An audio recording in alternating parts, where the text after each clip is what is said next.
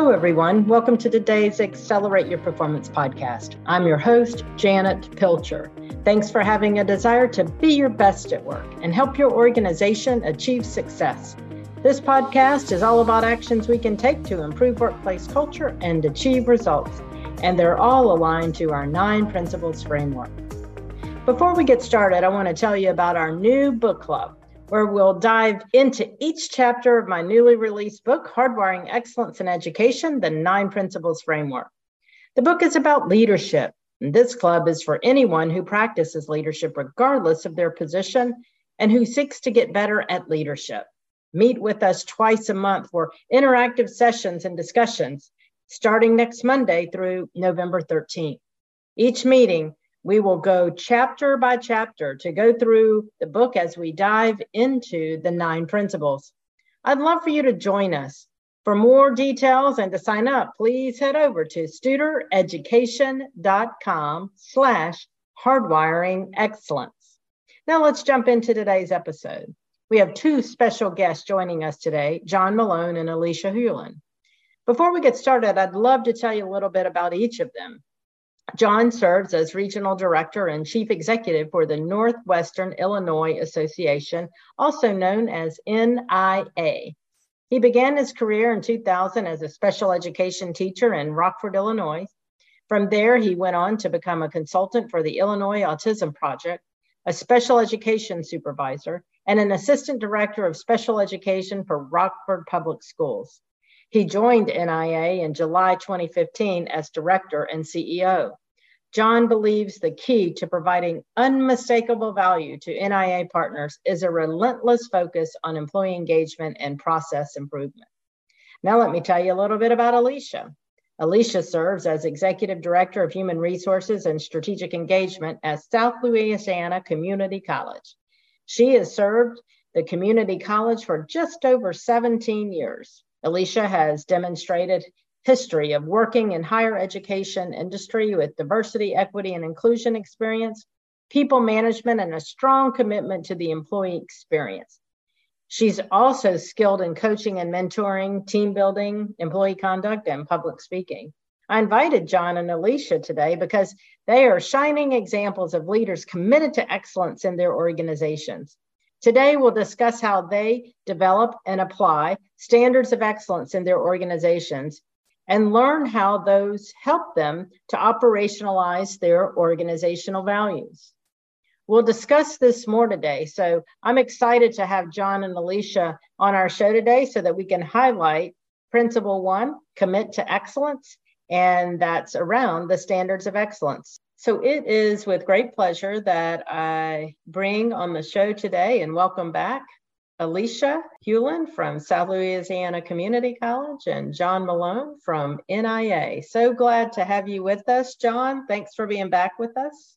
Good to be here. I'm a fan, as you know, of the pod. So yes, thanks so much. I appreciate that. And Alicia, thanks for being with us. Absolutely. I wouldn't miss it. It's going to be fun. It is always fun, and just so glad to have you on together today. The work that both of you have done with in many ways, and so many of the 9 principles and the tools and tactics are just admirable and provide a model. Today, we want to focus on Principle 1 and the standards of excellence. And kind of interesting, Alicia and John, as I was writing the book, one thing that I found, and one reason I started with the standards of excellence as Principle 1 and at the centerpiece is because as I was going through the book and writing about each principle, I found myself connecting back to the standards of excellence. Like it's hard to apply some of the others if we haven't defined what those expectations are. So I found myself just going back to the standards and just reinforced to me how important they were. So I'm going to John, I'll start with you. Let's talk about the importance and why it's important to you, why it was important to develop the standards for your organization and what you think for organizations in general. Okay, yeah, I agree, Janet. The standards of excellence is one of those, I think, high leverage techniques that kind of, it does one thing, but it does so many and it impacts so many of your other systems. So when I came to NIA in 2015 as a new leader, I just wanted to have a positive impact on my leadership. And I knew from coming in from my lived experiences that culture would probably play an outsized role in my success and the success of my team. And so I was looking for a strategy that would help adults, who come from different lived experiences and backgrounds. They've been in different, places of employment and with different leaders. And I wanted to find a strategy that would help us agree on a way that we could all come together and do our work. And so just going through that process of just defining observable behaviors based on our core values, and then teaching that they're expected from everyone in the organization, provided some clarity and direction around that for our team. Yeah, so good. And both of you all teach to them so well, by the way. And that's one reason I highlighted, I know kind of the backstory to the stories too, but it's not just you created them and they just sit there. I mean, you constantly teach to them. So, and that's what keeps them alive and in the organization, right? So important there. Absolutely. I think once you create the standards, you do need to monitor, just as if you're teaching, in a classroom, you need to monitor that what you think should happen is happening, and then reteach or make sure, strengthen your onboarding or teach the standards in a different way so that you get, the expected behavior. That's right. And that's what's key there. So Alicia, I know, that we kind of started years ago, a way we operationalized the values and really begin to shift the culture. So talk a little bit about why it was important for you all. I know I've just kind of generally called standards of excellence. You all call them standards of practice, but why important? Well, when I sat here and started reflecting about our standards of excellence, I remember that these were really created in a time where we were building a foundation, right? And so when we take a step back and we look at those standards of excellence as a framework for a foundation that really provides a frame of reference for everything we do. Like you said, when you were writing the book, you kept going back to those standards. Well, I feel like as we're on our journey, whether it's year 3, 4, 5, or, moving into our second strategic plan in lockstep with Studer, we're still using it as a vehicle for continuous improvement. And I think it really boils down to the values or the standards themselves. We use them as a mirror to kind of hold it up and say, hey, where can you be better? Where can we push forward? Where can we improve? And with that, it's provided some clear direction of where processes need to be improved or things need to be changed. Maybe we don't do something that we did years ago because we're constantly looking to evolve. And then again, I think there's still another arm of why it's so important, because it's helped employees understand what's expected of them. Sort of like that value alignment, like, yeah, this is what trust means to the organization. This is what collaboration means and looks like to our organization. And it's helping those employees understand a common expectation rather than applying their own definition or their own thought to what we mean. Yeah, and that their thoughts and the leader's thoughts may not align. Exactly. The consistency piece is perfect. Yes. Quite so well. So let's talk about that. John, I'll shift back to you. How have the standards of excellence helped you build those consistent expectations across the organization for employees? Yeah, well, I think one of the core concepts behind the standard strategy is that the behaviors are expected, by everyone on the team. And that includes, high, middle, and low performers and in leaders. And I think, I do call out the groups because in some cultures, there is an unevenness in expectation between maybe an employee and a leader, or a high performer that does their job well but doesn't do some pro-team behaviors very well.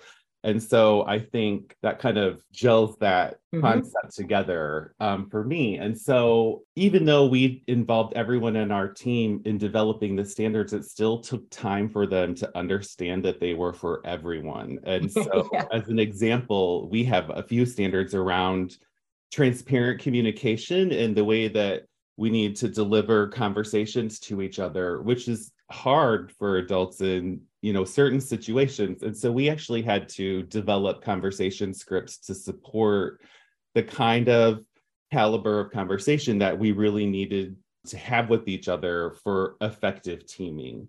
And so I think, in summary, the standards help our team recognize pro-team behavior, and they also start to recognize what is really anti-team behavior. And over time, our team has come to appreciate, that strategy, that if we're stronger together as a team, and that means we do these things, and it also means that we don't do some other things. Yeah, so good. And I think as you're talking, John, and connecting back to Alicia, what you were saying as well, it's that consistent, it's really, and it does, I think the other thing that happens is you have the standards and you're always moving toward consistency, but you're not always consistent. I mean, you're consistent in the way you apply, but those standards really help us get back to that consistency. So, I think one thing I've kind of learned when people are like, well, the standards aren't working. Well, why aren't they working? They're working. We're going to get out of sync sometimes, but the standards help us pull back. Does that make sense there? Absolutely. So, I'm not going to be perfect all the time. 100%, but it allows us to pull back. So, I know, Alicia, you all have worked on that over the years with the transitions, with mergers, with transitions of leadership. Can you talk a little bit about those consistent expectations and how that's helped you there? Absolutely. So, as a baseline, I think we use our standards just to provide that benchmark, right? So you have those values, you have them defined. What do we mean when we talk about service and trust and accountability? But not only that, providing some examples of what that looks like. And so for us, in order to build the consistency, we've identified, what does quality performance look like? What do we expect as far as for ethical conduct and professional behavior?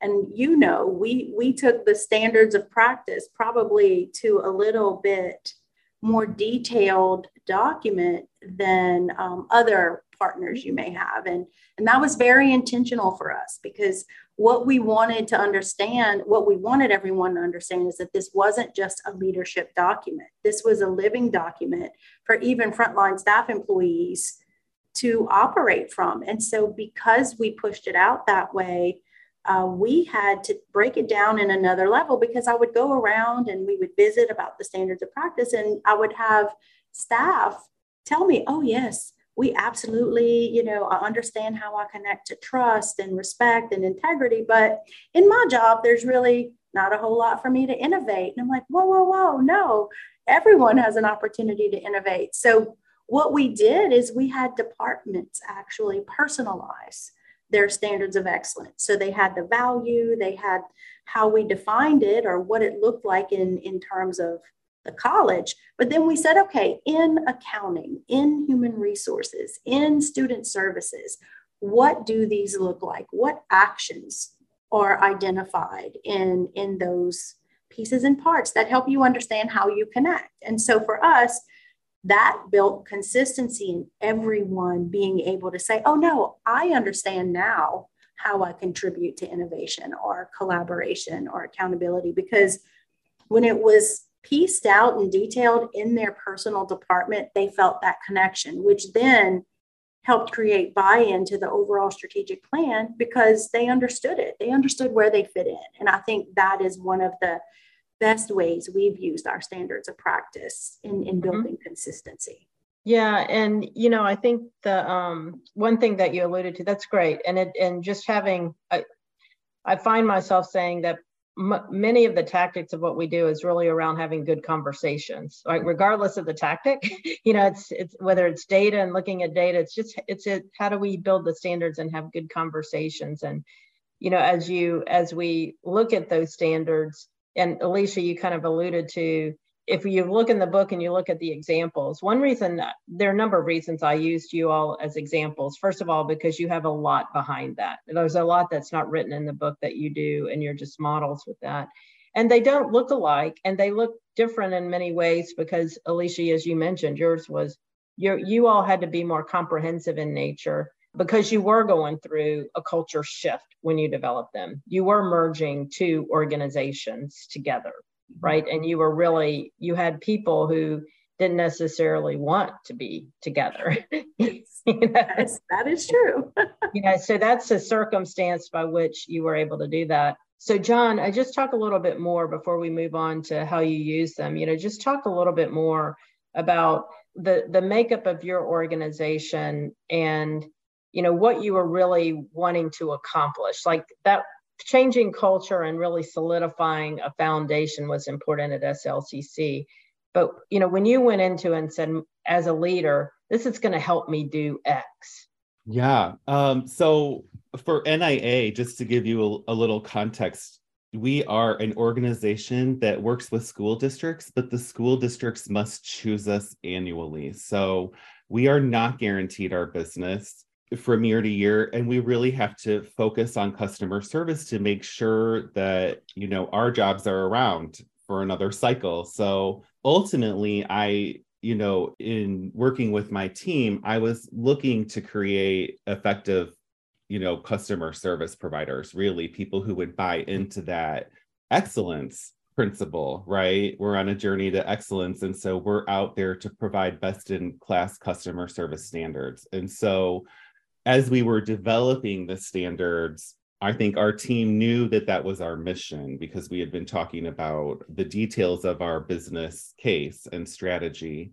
And so part of what made it into our standards is how we will behave as a team, knowing that if we behave that way, we'll have a positive impact on our customers. And we are just looking to demonstrate, that value that keeps them coming back. So yeah.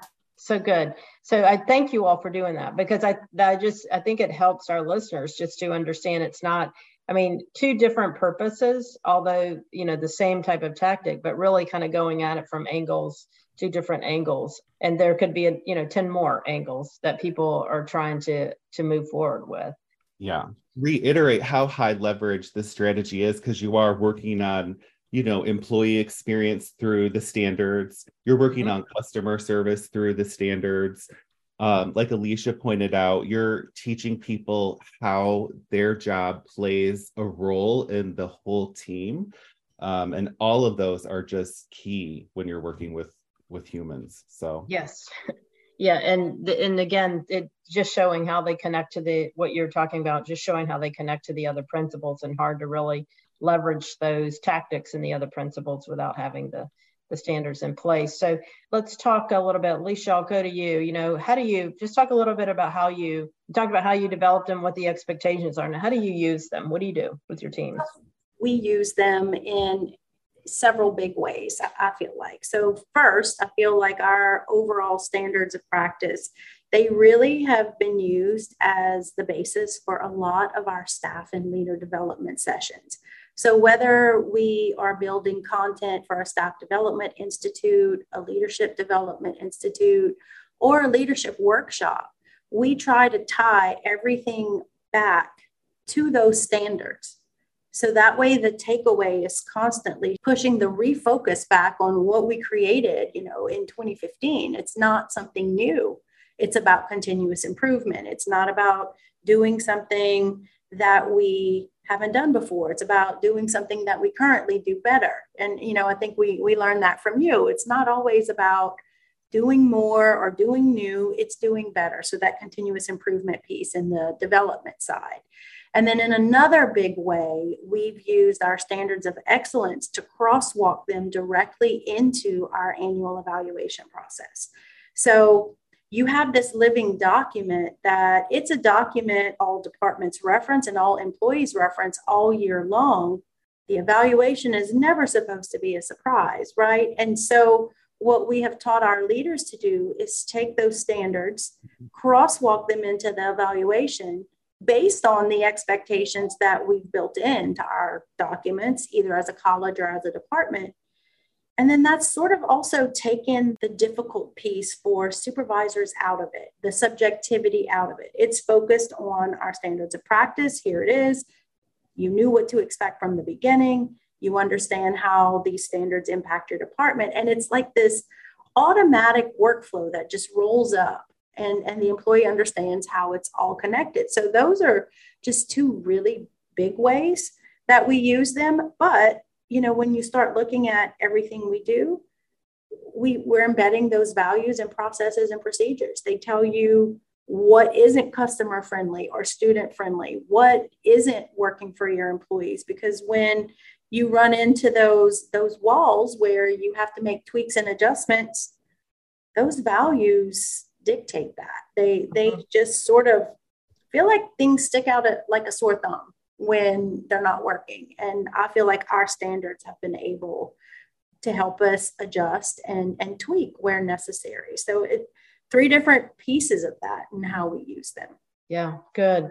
And as you're talking, I'm thinking, it takes that can take that emotion out, or when people go down that emotional path of two people are not getting along or connecting, they look at it from a personal standpoint, but really being able to pull it back to the standards to say, hey, we're just going to connect back to the standards and look at what we're expected to do. This is not personal in terms of how we're engaging with each other. We just need to figure out how we use those standards to have a conversation on what we expect, right? Exactly. Yeah, and that's critical. And again, as you all have made continuous transitions, and you've been in an organization of transition, and almost on an annual basis, that becomes critical for you to do that. What about you, John? How do you use your standards of excellence at NIA? I think we do some of the same things as Alicia, and we have incorporated them into our evaluations systems. I think what I want to say is that ultimately one of the core lessons that we're teaching people through the standards is that if you're a member of a team, it's not okay to just be great at the technical aspects of your job.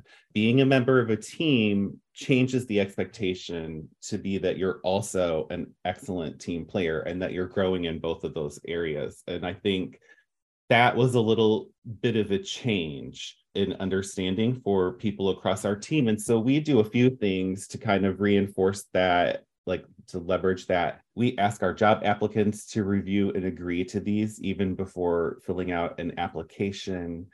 We teach them explicitly during our onboarding process. So all teammates have a good solid hour of training in these standards. We display them prominently. I think, like Alicia was saying, they kind of live out and about in the workplace physically and also in your electronic work areas.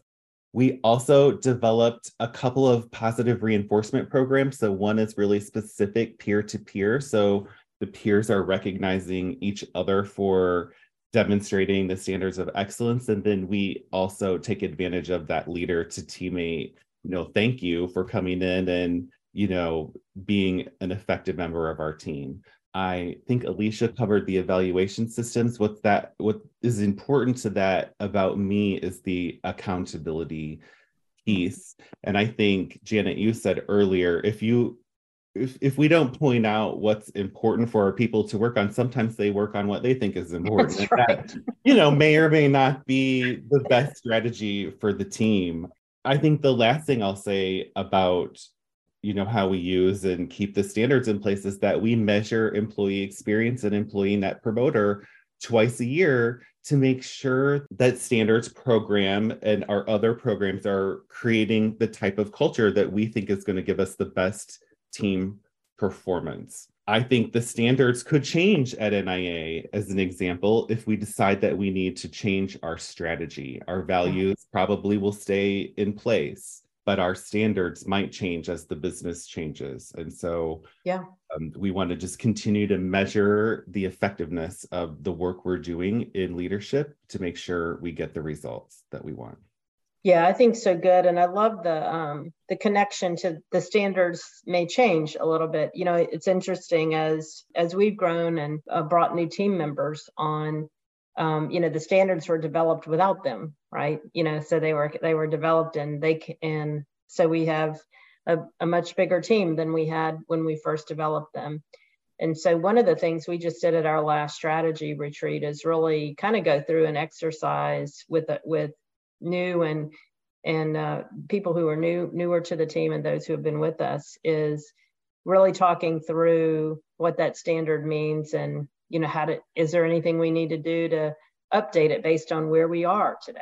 I mean, the areas of the standards for the most part, like you said, stay the same, but those subcomponents of them in terms of how we work together as a team as we grow, it's worth kind of taking a look and having conversations and being open to, if we need to modify, change, and tweak, and manage to that. It's theirs, right? I look at it from a leader, like, these aren't my standards. These are your standards. And you're helping me as a leader really understand what's meaningful to you. I mean, I have to agree that those things are meaningful, but they do. I mean, how many times do people who are working with you like get out of line in developing the standards? I've not seen it, right? I've not seen that. So no. They're going to give you, right? They're going to give you their best. And as a leader, we assume that, and we understand that, and we shift it to, these are your standards that you're helping guide me as a leader.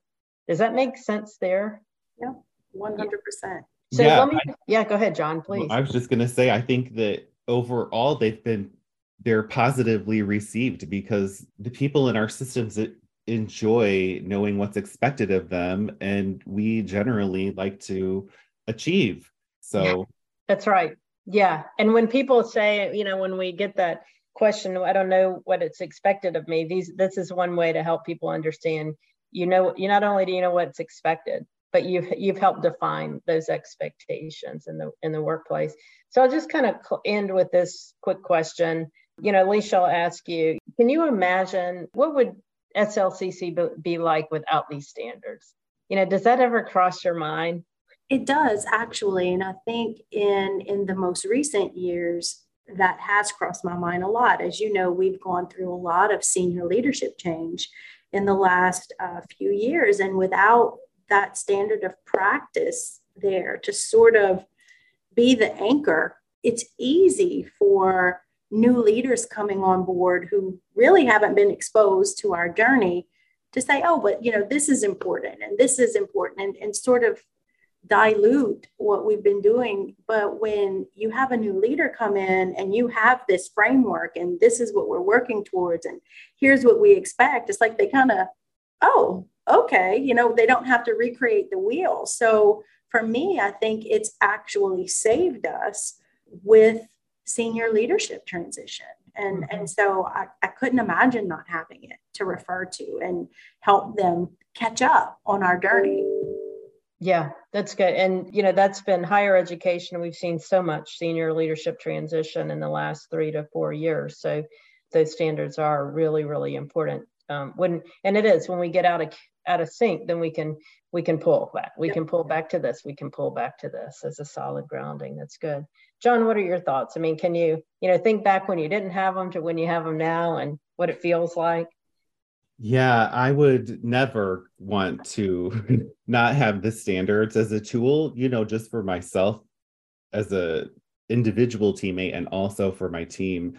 And this is something that I reflected on strongly during the beginning, middle, and end of the pandemic that we've all been through. And as we watch kind of like other systems become more politically different, and there becomes a wider gap in how groups agree to practice, standards or come together and work as a group, I've just been especially thankful that we've carved out a little spot in the universe at NIA where we do have that agreement, because it can be just disorienting being a part of a system where there are value words being thrown about, but you're just not sure how everyone is expected to demonstrate them. That's such a good point. So even, in those times of turbulence, in our society, in our world, and what comes at us, those we can fall back on those because it's the consistency that connects our organization together. So I thank you so much for being with us today. As I mentioned before, it's in Principle 1, commit to excellence. In order for us to commit to excellence, we have to understand what those expectations are of ourselves and each other and do that together with our teams. And you all have done that so well. And it was an honor to highlight you all in that part of the book. So thank you, Alicia. Thanks for joining today. Thank you. And John, thank you for joining. Thank you. Thank you both. I think you can see how John and Alicia have done excellent work to develop and apply the standards of excellence connected to our first principle in the Hardwiring Excellence book and as part of the 9 principles. I included them as examples in the book because of their great leadership. And I just appreciate today how they were able to share with us what the story is behind the story in the book. They have done exceptional work around the standards of excellence, but you know what? They've done exceptional work aligned to all of the 9 principles. So appreciate them being with us today. Before we go today, I want to make sure you know about our upcoming event, What's Right in Education. It's one of my favorite, and it's our annual leadership conference. You'll hear about key strategies to shift culture, improve processes, and exceed results. These 2.5 days will highlight specific tactics from the 9 principles framework that actively drive results in highly effective organizations. You will see star leaders in organizations presenting at this conference, similar to those like John and Alicia. It's the story behind the story and digging into the detail of what they've done that align to the execution of the 9 principles and executing to fidelity to achieve results and build great places for people to work and engage their employees to do the best work that they can. And that's what this podcast is all about. You can view our featured speakers and find out more about What's Right in Education on studereducation.com/events. I sure hope you'll think about joining us. We're going to have a lot of fun and learn a lot from each other. And as always, I look forward to connecting with you next time as we continue to focus on the 9 principles framework so that we can be our best at work. Have a great week, everyone.